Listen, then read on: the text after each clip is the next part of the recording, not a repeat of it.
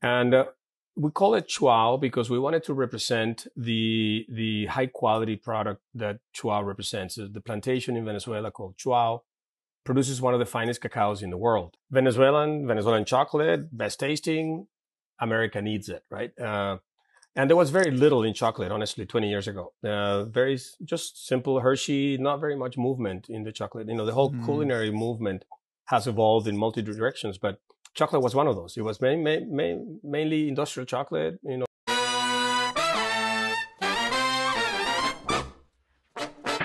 Welcome to the Venezuelan Diaspora Project, where you will find Venezuelan entrepreneurs and changemakers that we searched and interviewed to present to you. My name is Jesus Bolivar, also known as Chubeto, so let's get to it.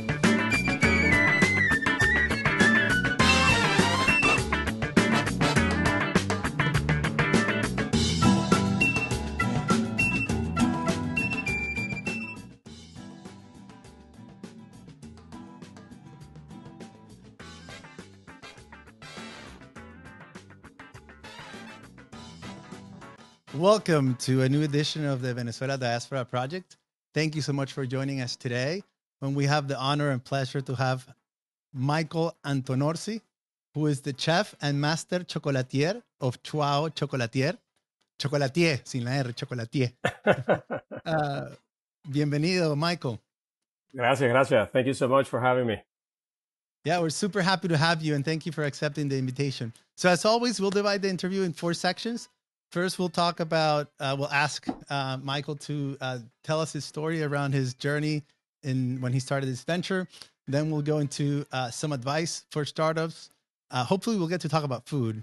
I really want to talk about food. And then we'll end up with the Venezuelan questions. But before we get started, and this is a surprise, let's do a rapid fire. So I'll give you choices of 2 things, and then you choose one before you do the intro. That way we get started. So cat or dog? Okay. Dog. Dog or cat? Okay. Bitcoin or dollar? Dollar.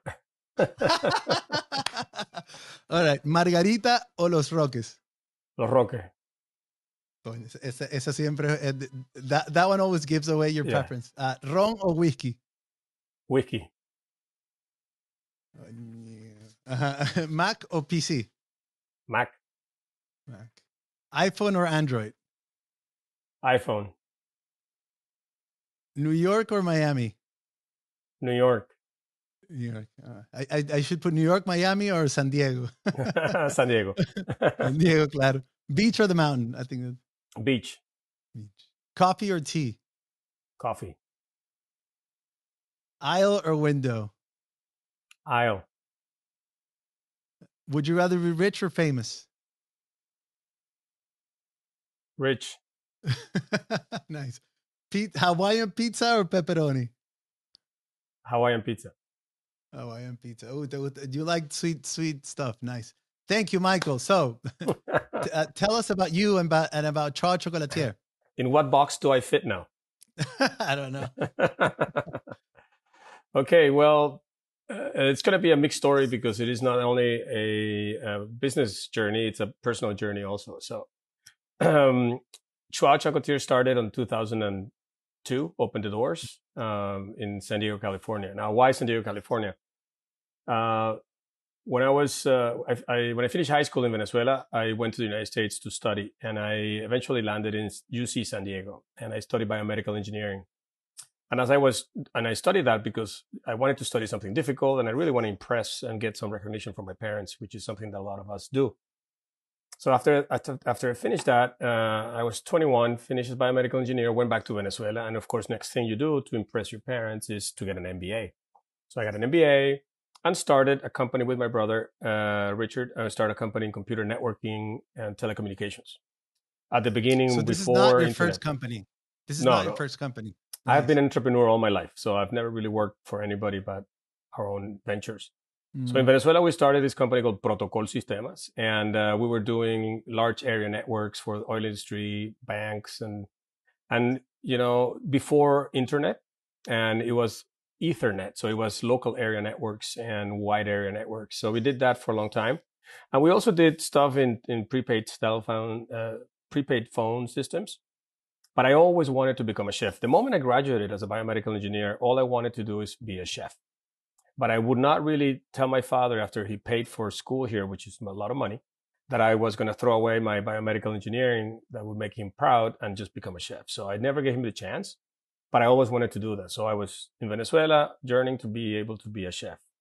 When I was finally able to afford myself to go and follow my dream was to go to France and become a chef in France, in Paris. So I uprooted my family. I had 2 daughters that were born in Caracas and my wife, and we went to Paris. And I became a chef in Paris in a very good professional school. So the school was actually, and it's not the Cordon Bleu, but it's called Ferrandi, and it's a school that is, most of the students there are 18-year-old or so, because it's like a polytechnical school.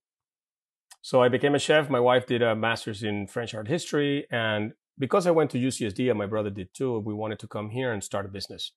Venezuela, we already kind of closed down and sold out as much as we could. And the situation started changing, but we wanted to come here to San Diego and start a new venture now in the food, because I have new tools that I have just was able to acquire in Paris.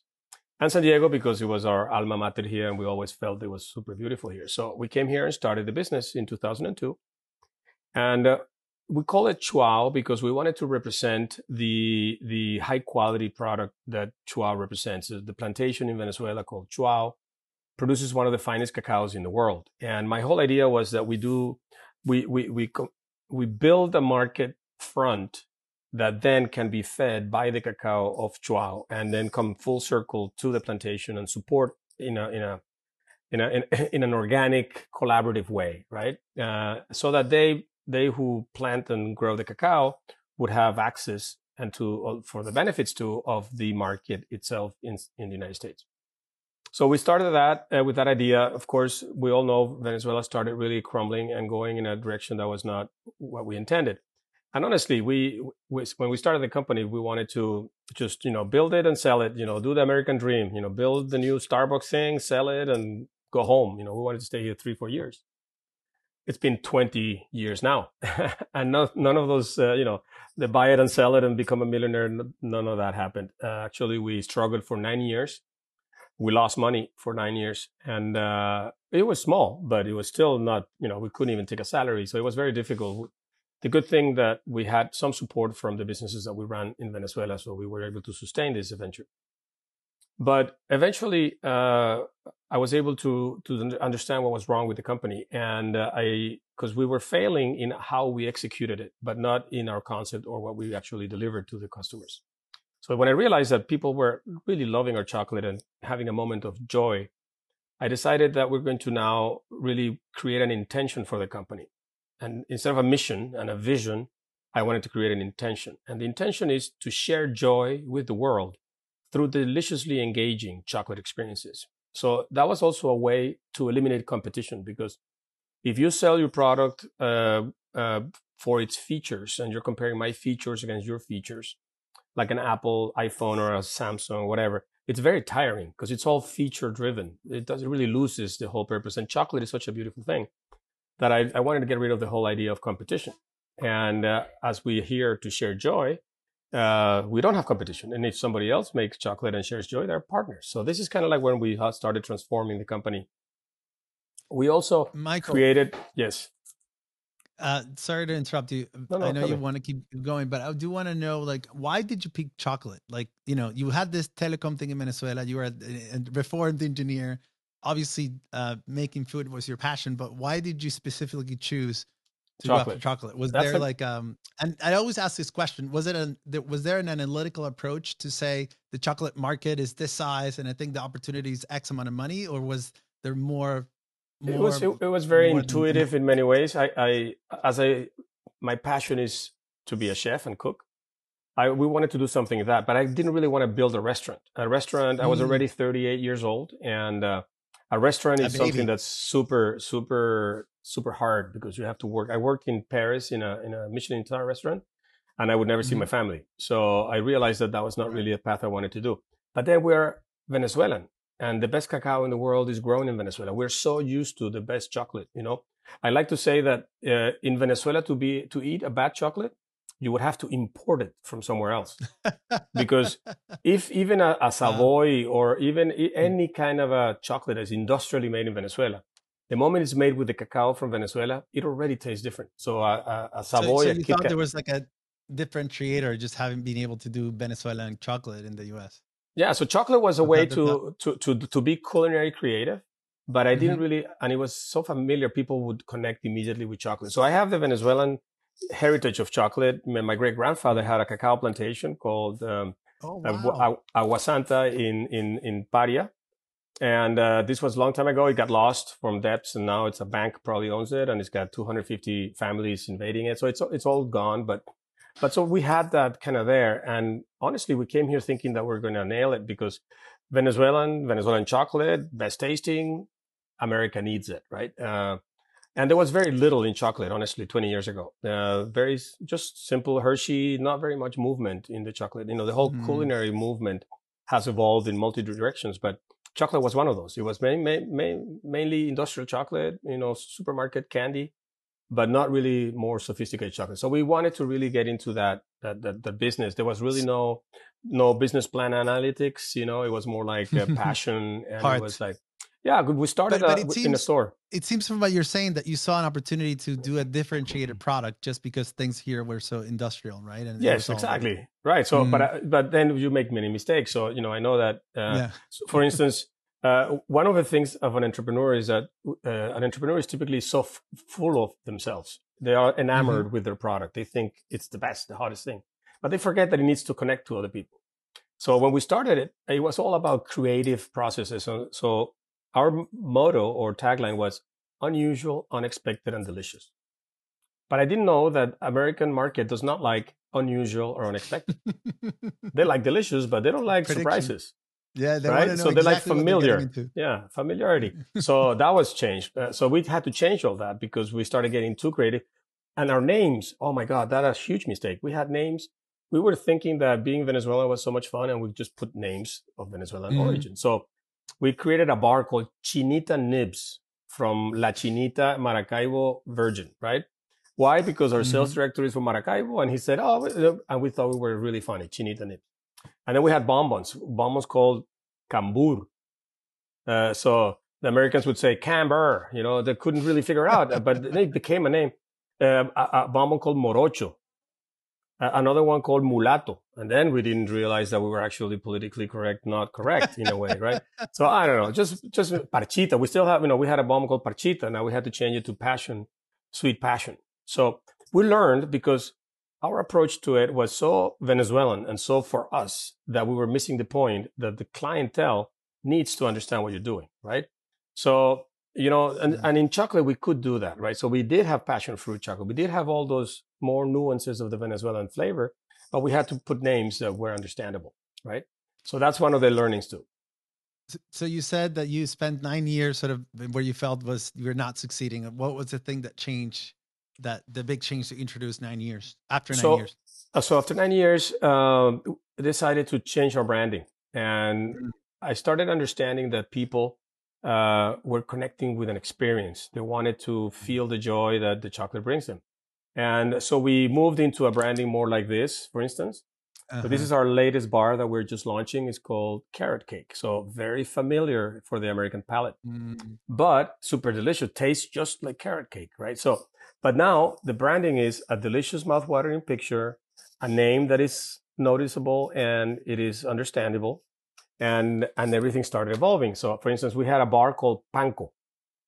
Panko is the panko breadcrumbs, right? So, as a chef, full of myself, I thought everybody would understand panko.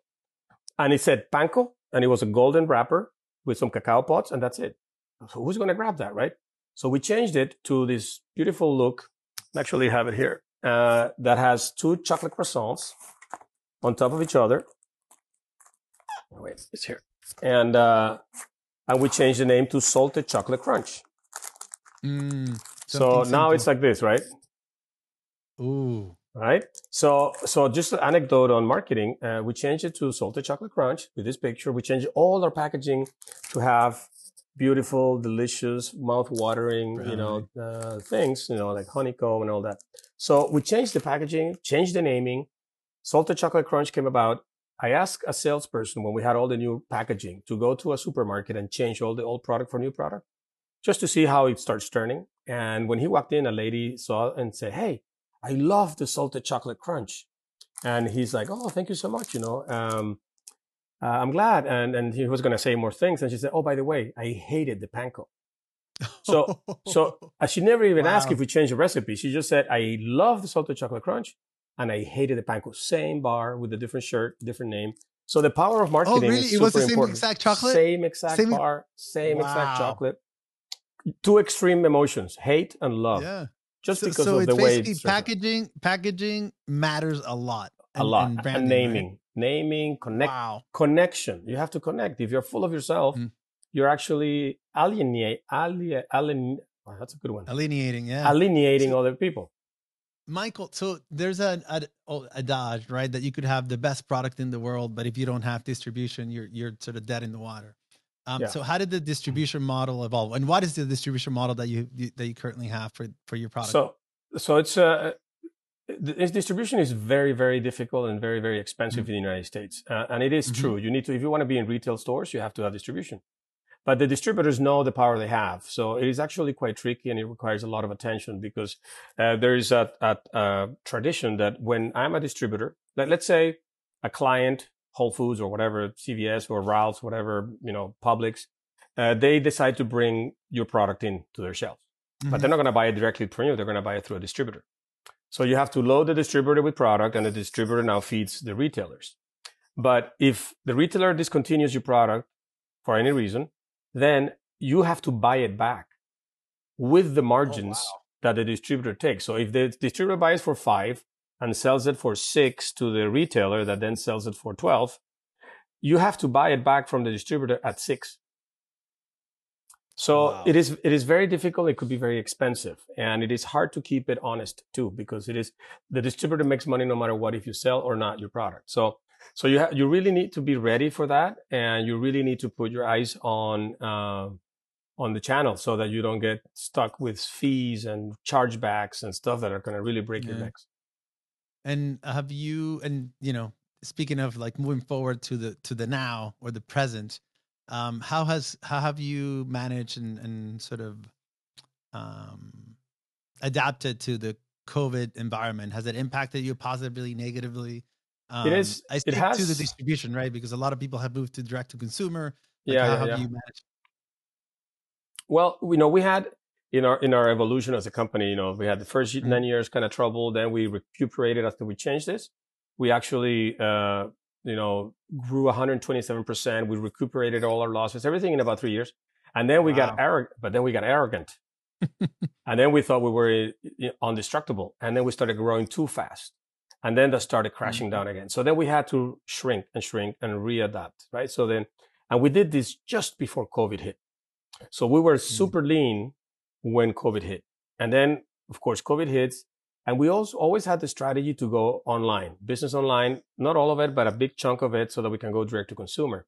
And it was never really working. We were just trotting away in a website that just sold, so much, nothing really relevant. But with COVID, we grew 300%.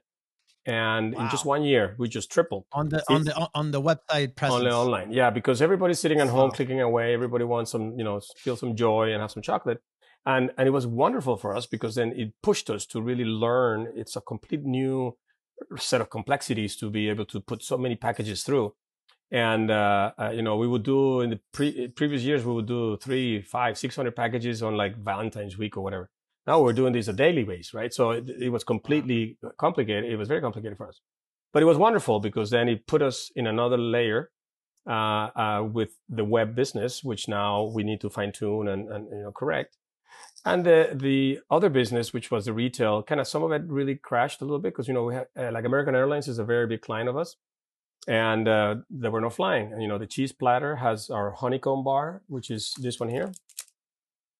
And of course they for 6 months it was completely shut down. So, and we have like Michael's, a very good client of ours that are not traditional food, and they were all closed. So we did get a big hit.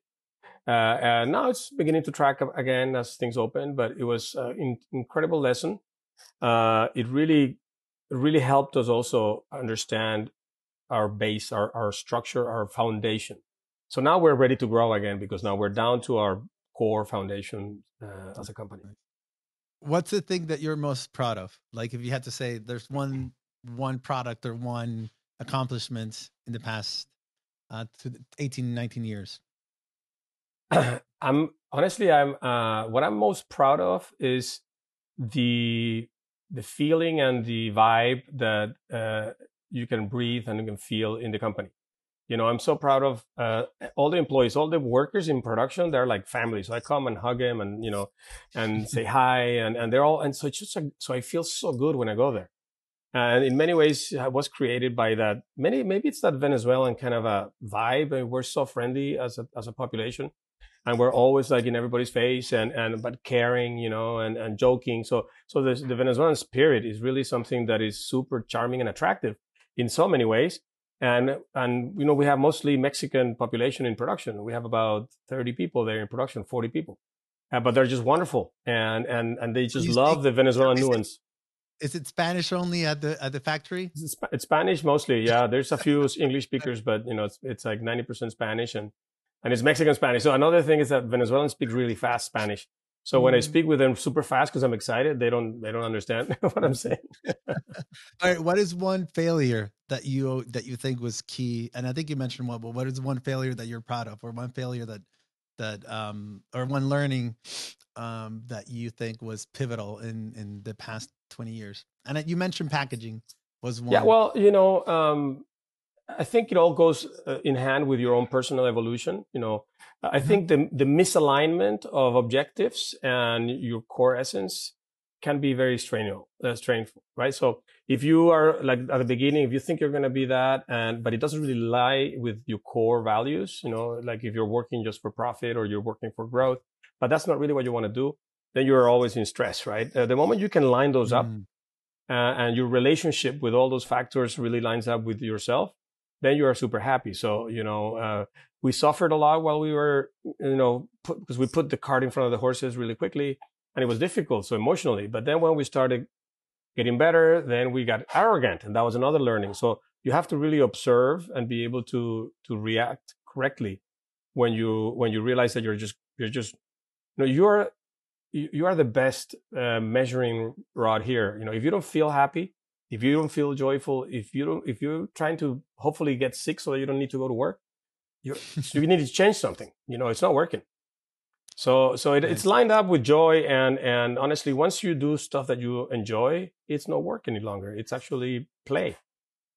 So, you know, having a lot of fun.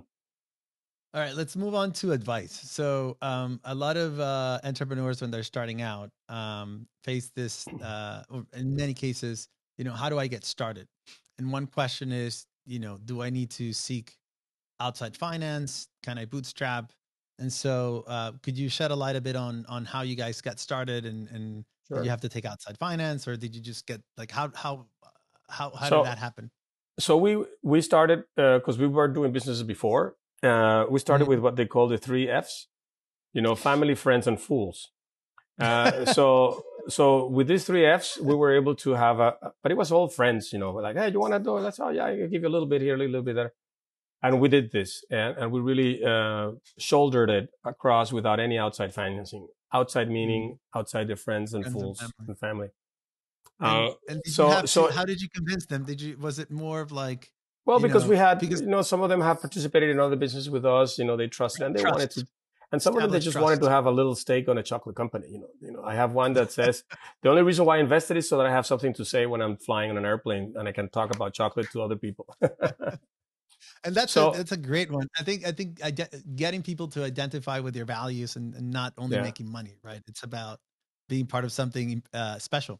Yeah. So, you know, it is always tricky when you're looking for somebody else's money because that comes with expectations, right? So, and many times there are expectations about return of investments, and that can create so much pressure that you're no longer free to really move around and create, right? So now you have to respond to someone, which I have nothing against responding to someone, but you know, sometimes if the values don't align, and then the tension comes. But sometimes you can't do anything, and you have to just accept it. But you have to make sure that whoever is financing you lines up with your values, right? And has a relationship with money that is similar to yours. If they're super greedy and they really want a return, and for instance, you can get somebody that wants to just put money and sell the company in 3 years, but maybe you don't, right? So then don't do that. You have to really align up. So you want to get an exit, and the money coming in wants an exit, and then you know that in 3 years you're pouring your blood and love into it. In 3 years you're selling your blood and love, and it's gone, right? And if you're doing a company that has your name or it's very personal, it's much more difficult, right? So that's one of the things that you need to be very careful with inviting. And even if you're doing already well, and then you think you want to scale up and you need investment, be sure that the interests line up, right? Don't do something that collides with your intention, because that creates an impossible stress. And another thing is also as an entrepreneur. Yeah, go ahead. Sorry. No, please. No, another thing as an entrepreneur too. Again, as I said, don't be full of yourself, right? I know you're rock. I know you're amazing, but you need to have a clientele that needs to connect with you. Otherwise, you're going to sit alone in the party.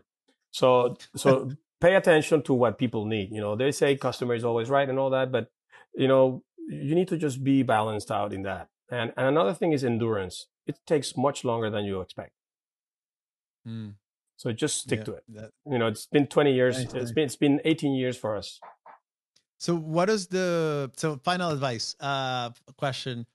What would you advise a young chef who's looking into, how to find his or her calling within the industry? Well, or if you I'm going to frame it differently. What would you tell yourself when you were an aspiring chef about, what's upcoming and how to navigate the food world? Well, again, be clear in what you want, right? Because, and it is very difficult sometimes. You just need to be perseverant, be inventive. Don't stick to the traditional things, be creative. Put your true gifts out. Don't be afraid of being yourself, because if you're doing things that are similar to others or doing things for other reasons that are not necessarily coming from you, you're not going to go anywhere. It's a very competitive environment right now. So, but if you have your own imagination and you can deliver a good tasting, very imaginative experience, you're in the right track. So, but learn a lot. First, maybe you start working at restaurants, try to weave your way into good chefs that have super clever and has a lot of integrity and a lot of process. So learn the process, learn all that stuff before you start throwing yourself out into making your own restaurant. I know we all want to have an arepera. And they're amazing, but it's a lot of work. So you want to make sure that you have thought about all the things, so that your arepera can be joyful every day for you, and you can deliver that joy through the food, because that love goes into the food that you make, and people receive it when they eat the arepa. It's like, well, this is the best arepa because it's made like that. It's not made by somebody completely disconnected. I just learned how to do this, and here it goes. You have to really translate the passion behind that food, the love that was poured in, so that the consumer connects and gets a beautiful experience. Love it. All right. Thank you for that advice. Hopefully those who are listening now are thrust into an entrepreneurial path. So let's move on to one question on the future of food. Like, if you were to, 3 predictions in the next 20 years of trends that you're seeing. It could be in the chocolate world, in the cacao world, in the direct-to-consumer world in the U.S. 3 predictions and for things that you think will happen in the next 20 years. Definitely a better supply chain. Starting from most likely organic, non-GMOs. Like, really, because the whole country needs to heal, right? Physically too. So you need to go down to the sourcing, so you get something that is done correctly, right? Organic, no pesticides, no cut corners. The consumer has to learn to pay a little bit more for something that's really authentically better for them. You buy a shirt for $150, but then you're like skimping out on stuff that you actually put inside of your body. So you want to make sure you buy. So they're gonna buy. You think the trend of organic will continue to grow? It's gonna overtake everything eventually. And also the local thing in many ways, people supporting, because the more village type mentality, because this globalization kind of has taken everybody's very concerned about the world, and the whole global warming and climate change and all that stuff. So buying the food that is sourced somehow local, there's a lot of connection there. I know I'm in California. I know it's very much more clear here than maybe if you're in the Midwest, Southern California, San Diego, Southern right? California. But it's going to eventually also go there, and a lot of regional areas already have more access to their local stuff, right? So local, organic, definitely sugar consciousness is going to grow a lot because this country has put sugar in everything. So that's going to be a lot more a concern. And just overall healthy eating is not just going to be a privilege to the yoga teachers. It's going to be something for everyone, every family. They're going to need, lunch boxes. Schools are going to also invest in better food. So it's just going to improve. There's a great opportunity in that sense. Great. Thank you for that. All right, let's move on to the last section of this time with Michael. Tell us about, so we're going to talk about Venezuela, and these questions are about your being Venezuela. So what are things that you think happened while you were growing up, or things that you learned that helped you in your venture in the US, if any? Well, no, many. Honestly, I think Venezuela creates sort of, and unfortunately in a way, but creates a mentality of survival, of resourcefulness, right? Even when I lived there, it was a Venezuela much more, with a lot more available stuff. You still had to be always resourceful, right? You had to find ways of getting things, right? So we are innately resourceful and incredibly optimistic and positive. So the good humor of the Venezuelans helps a lot. So that has, I'm a super positive, optimistic person. And there's nothing that we would say, oh, that lies beneath me. I'm not going to touch that. I'm not going to do that. So we do have that grit, that many places don't have. So, and I know that this whole new wave of migration that's come in the past years, a lot of people had suffered a lot. So they're ready to do anything, and they're prepared, and they have human traits. We are just much more personable than pretty much any Latin American country. And you can see it everywhere. Venezuelans are louder, they dance, we have spirit that really shines through, and everybody loves it. It's infectious. So that is a super good quality that we need to protect, and we can use, because it makes us fit in society and stick out in a good way and relate to other people. Yeah. What are things that you have left behind and relearned from being Venezuelan? Things that I've left behind. I'll give you one. I've said this one in the past. To me, being on time. Like, I left behind this notion of like, I'll meet you at 2, but then I arrive at 3. I left that one behind. Now I'm on time, and I value being on time, which is something that I did not learn in Venezuela, for sure. Yeah, that's true. Honestly, I'm Virgo, so I'm actually very clock oriented, and I'm half German too, so I really like to be on time. But I think maybe I have lost the tolerance of other people being not on time. In Venezuela, you kind of get used to it, right? It's okay. We start at 2, and then you know that lunch is going to be at 4 or 5, whatever. And now I am on the other side, because I am time driver. If somebody's late, I get very, in a way, upset. I plan it to be on time and everything. So before, there's nothing you could do. At what time did we say the dinner was? At 8. Okay, they'll get here at 9. Okay. And second to last, tell us about your time in Venezuela. Where did you grow up? What was it like? How was that upbringing when you were a kid? Okay, I grew up in Santa Paula, in Caracas, and up in the hill. And I went to school in the Colegio Humboldt, which is a German school right next to the Avila Mountain. And it was terrible, because I would have to wake up at 5:30 in the morning, pitch dark, and then maybe go with a bus or with somebody to drive us, and arrive there for 7 o'clock, because school starts at 7:10, which was ridiculously early. But I grew up in a bilingual environment, German and Spanish, and it was fun because of that. We had access to multiple cultures, and that was wonderful. and then growing up in Santa Paula, where it was a brand new urban area, bicycling, playing in the fields, playing soccer on the streets, whatever, a lot of outdoor time. That was wonderful for me, and it kept us from getting in trouble. And way back then, of course, there was really not so much technology, so it was very much about play. So, that was wonderful. I had very strict parents that wanted me to be very good in school, which I was not. So there was some punishments involved in my playing, but that's just natural how we just disobey. But it was wonderful, and funny enough, though, when I came to school here in UCSD, I actually learned to dance salsa. So you did college at UCSD, right? Was that your bachelor's? I left Venezuela with 16 years old when I graduated high school, and I started at 17 college. And I actually learned to dance salsa in San Diego. Wow. And I love salsa dancing, so I'm a super salsa dancer. So, but yeah, because you have it inside, so that was just kind of like how I grew up, and of course in Venezuela, going to the beach, going to Los Roques, going to Morrocoy all the time, trying to go. We had the Jeep club, so we go in Jeeps to the Amazon. We go to many places that are unheard of, difficult to get to, and so that I miss that deeply, Yeah, the all-wheel drive and the outdoor culture, certainly something that I also treasure.